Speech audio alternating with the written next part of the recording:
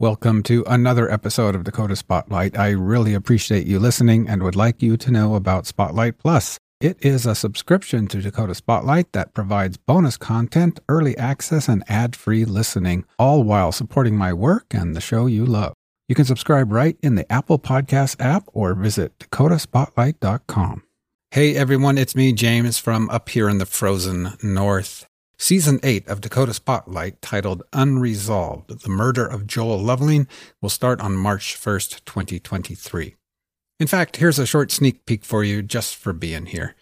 But don't go away. I've got something special for you afterwards.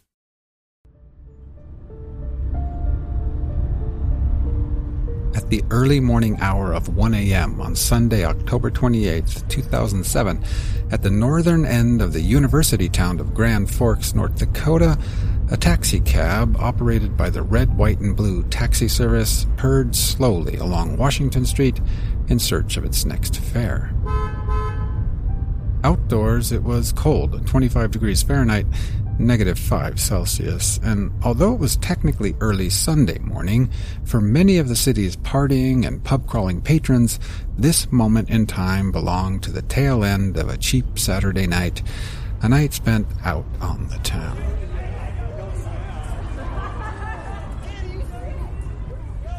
Most of these late-night partiers would soon return home, where they would free-fall into their beds. But first, they had to get home. I'm up here at 36 now, about to go under the ordnance bridge. Behind the wheel of that taxi cab sat 40-year-old Paul Balstead.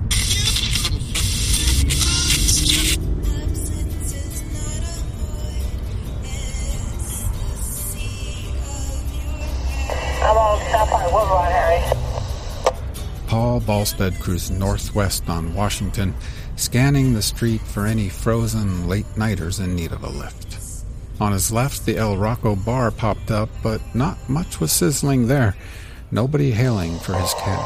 43, you're going to the smoke shack. Again, Season 8, Unresolved, The Murder of Joel Loveling, will begin on March 1st. But there's something else I want to share with you right now, and I'll start by asking you some questions. Do you like being wrongfully accused? Of course you don't. Do you value your own right to privacy? I bet you do. How would you feel then if law enforcement came to your door with a search warrant and searched your home for something you had absolutely nothing to do with? I bet you'd be shocked, and so would your children, and so would your neighbors. Can't you just see your neighbor watching from the window as police raid your home? And don't worry, it gets worse. Your whole community is about to hear about it. How would you feel if the local police department then posted your name on Facebook and shared with the whole community that your home had been searched? I'm guessing you would be enraged. But hang on, again, it gets worse. How would you feel if a judge later determined that the law enforcement officer had negligently falsified the search warrant in the first place? Well, I guess a part of you would be relieved that the nightmare was over. A judge has just ruled against the law enforcement officer, thereby voiding the whole search, regardless of what the cops did or did not find. Sure, a part of you might feel relieved, but how are you going to rebuild your reputation in your community? How would you feel if that same police department, after a judge had ruled that the warrant was falsified, how would you feel that they never took down or deleted that Facebook post in your community? How would you feel if that post was still there to this day? Well, that's what the police department in Montevideo, Minnesota has done, and my colleague Trisha Turinskas can tell you all about it in the following podcast episode. It is part 2 of her investigation into a suspicious death in that town, Montevideo, Minnesota. And by the way, this is why local journalism is needed. If it wasn't for Trisha, nobody would be hearing about any of this. I'll see you March 1st with episode 1 of Unresolved, The Murder of Joel Loveling. But for now, here is Trisha Turinskas and part 2 of her investigation. This is part 2 in an ongoing series on the death of Refugio Rodriguez. If you haven't listened to the first part, I would suggest you go ahead and do that now. It covers a lot of key details necessary in this complex case. Stick around for the end of this episode, when I discuss what happened after the print version of this story went live on forum communication sites. My inbox in the days after it was published tells another story, a story behind the story.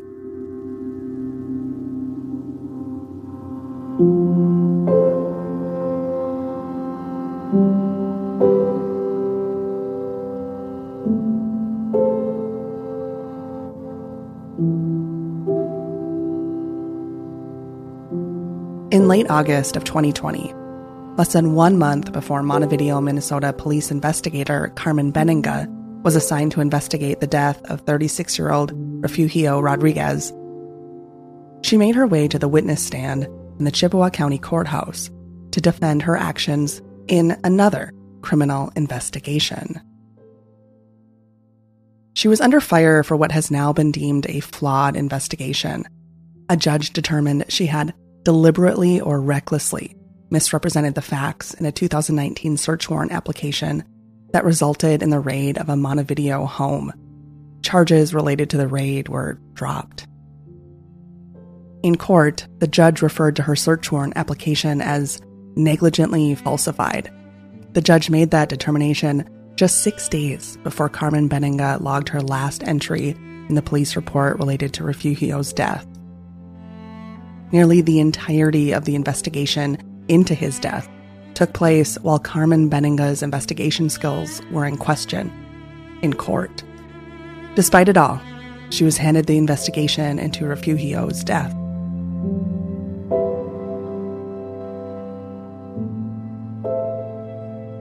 Hello, dear listener. This is James, host of Dakota Spotlight, inviting you to subscribe to Spotlight Plus. For as little as $5 per month, you will get the warm feeling of supporting the show and also unlock access to bonus episodes, get the episodes early, and listen ad-free. That's right, no more ads. Apple users can subscribe to Spotlight Plus Standard right in the Apple Podcasts app. If you want to dive deeper and get even more exclusive benefits, subscribe to Spotlight Plus Premium or Spotlight Plus Ultimate. Go to dakotaspotlight.com for more details. It's been difficult to determine the oversight Carmen Benninga has as the department's sole investigator. Since the first podcast in the series aired, Police Chief Ken Shuley hasn't returned my phone calls and emails related to the department's oversight policies. Was someone checking Carmen Benninga's work, especially after a judge determined she negligently falsified a search warrant? Right now, we don't know. In order to fully understand this story, it's important that we look into the specifics of the 2019 search warrant. At the heart of this story are the victims of the raid, Carrie Shelstead and Warren Adams, longtime Montevideo residents.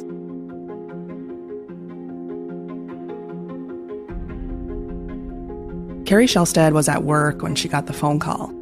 Her Montevideo home was being raided by police officers. Her children were on their way home from school, and she immediately got in her car and raced home. She wanted to spare her children from whatever was happening. I guess that's just the part that will, haunt me forever.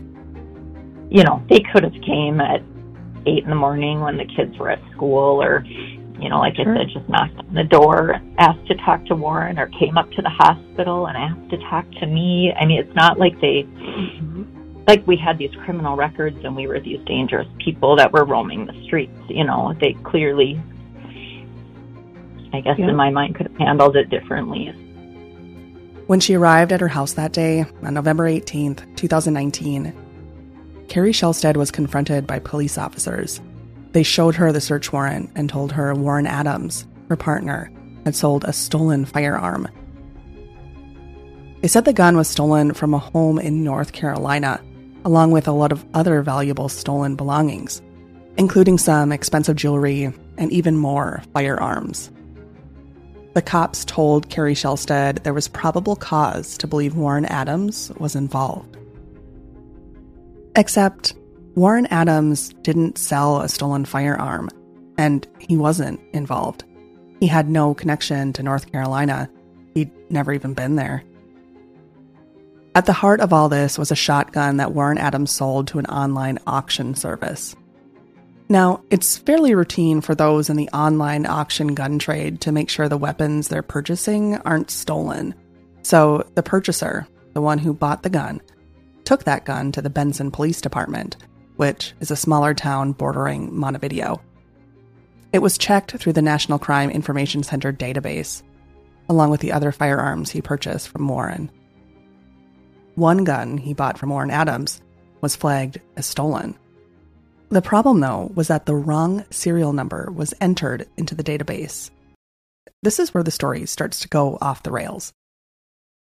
Benson police officer Michael Nadeau testified in court that he entered the model number as the serial number into the database. It was an accident. He unintentionally omitted the decimal point as well, and that is why the gun was flagged as stolen. It matched the serial number of a gun reported stolen from North Carolina. He turned the case over to the Montevideo Police Department because technically that's where Warren Adams lived, and therefore where the crime was potentially committed. The case was sent to Carmen Benninga's desk.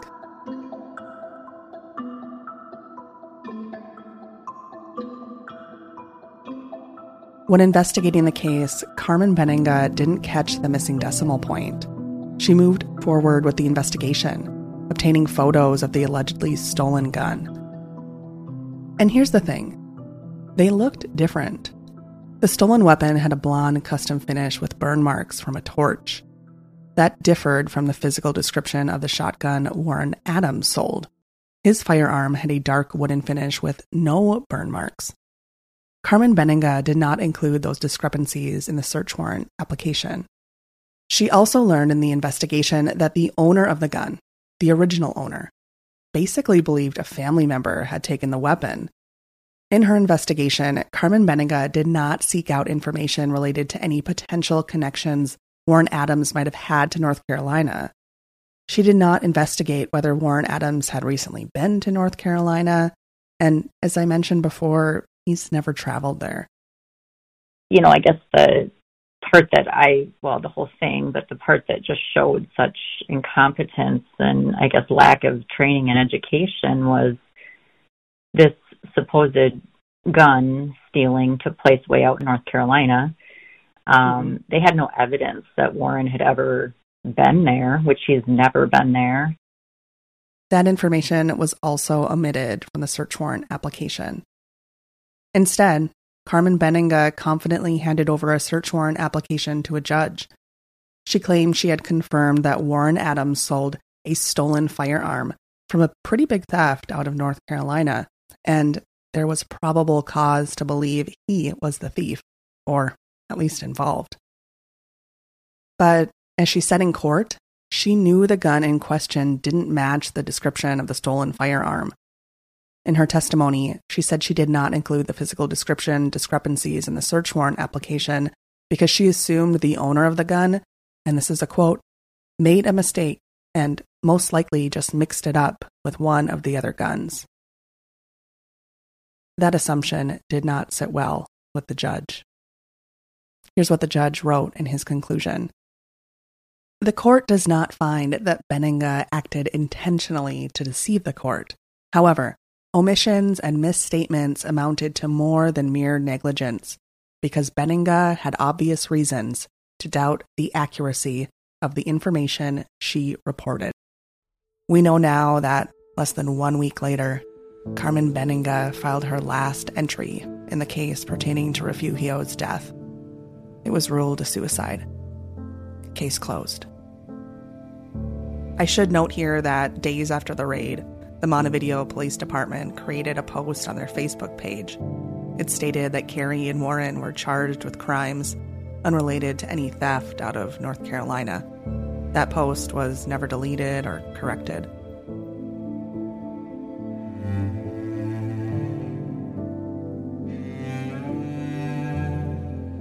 The search warrant at the heart of this second story matters because even in the midst of a case in which a judge highlighted Carmen Benninga's bad police work, she was handed another case. The case involving the death of Refugio, a possible homicide.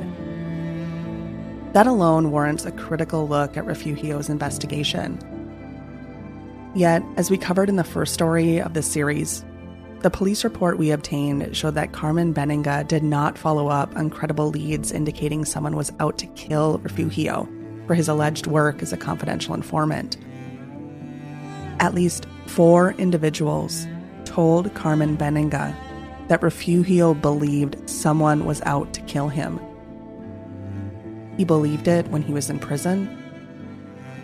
He believed it when he left prison. And he expressed it to multiple people in the week before he was killed. The police report shows that multiple people provided the same name of the individual Refugio believed was out to get him. Possible accomplices were also named. There were also discrepancies in the police report and the autopsy report related to the manner in which Refugio's body was found. We went over that in the first episode. The medical examiner was not present at the crime scene, which means the documentation and reliability of the Montevideo Police Department was incredibly important. Those are the facts of the story. Yet, there's more to all of this. The story behind the story. The story of what happened in Montevideo, Minnesota, when the online and print version of this story went live.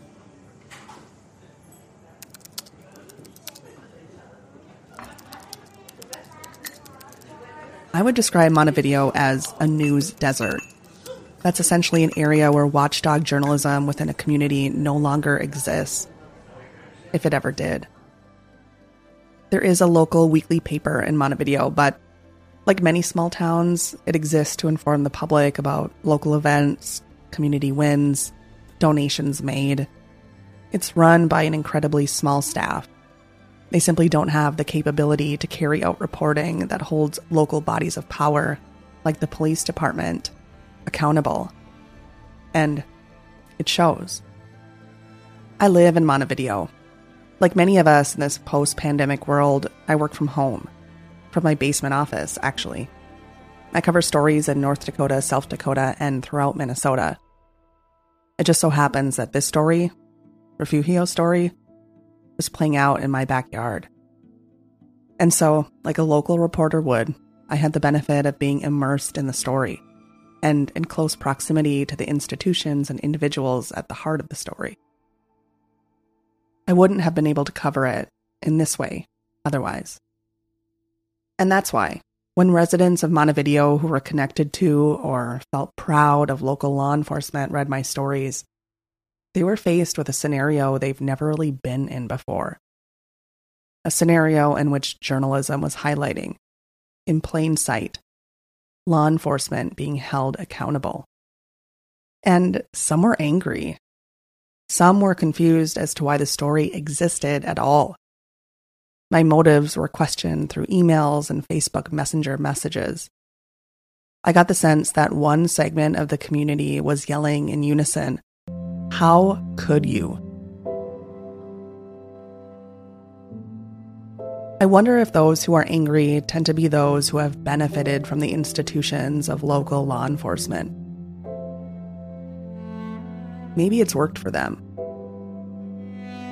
And they haven't been on the end of police misconduct or unlawful search warrants. Maybe they see themselves as the, quote, good guys.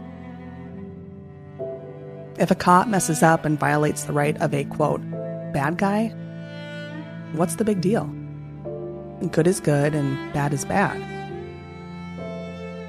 But that's why we have laws, rights, the Constitution. Determining how one should be treated based on one individual's morality meter doesn't fit within the American legal system. Not all of the feedback has been negative, though.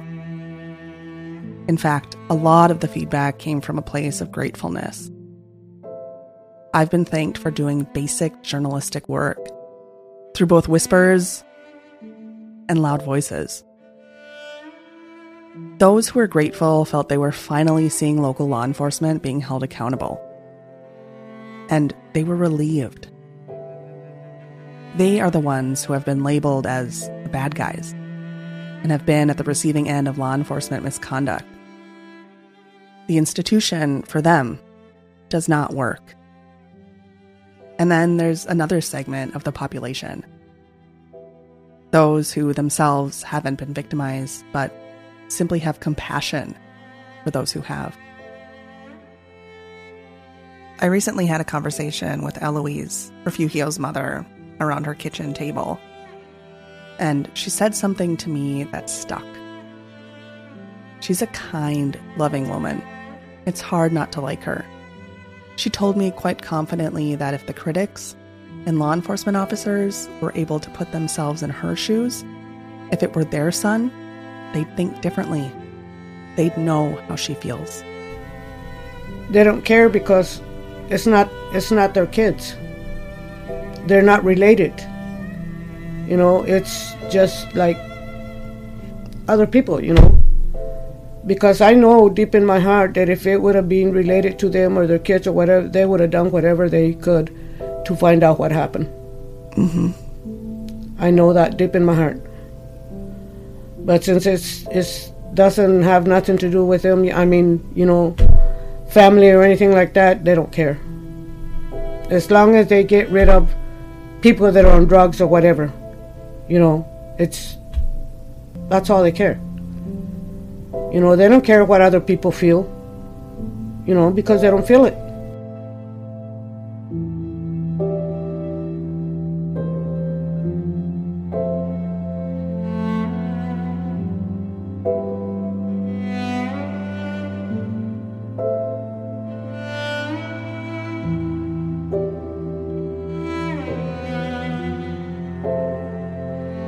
Look for part 3 of this series coming soon.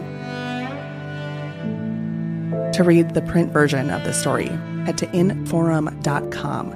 Just look for the Vault section.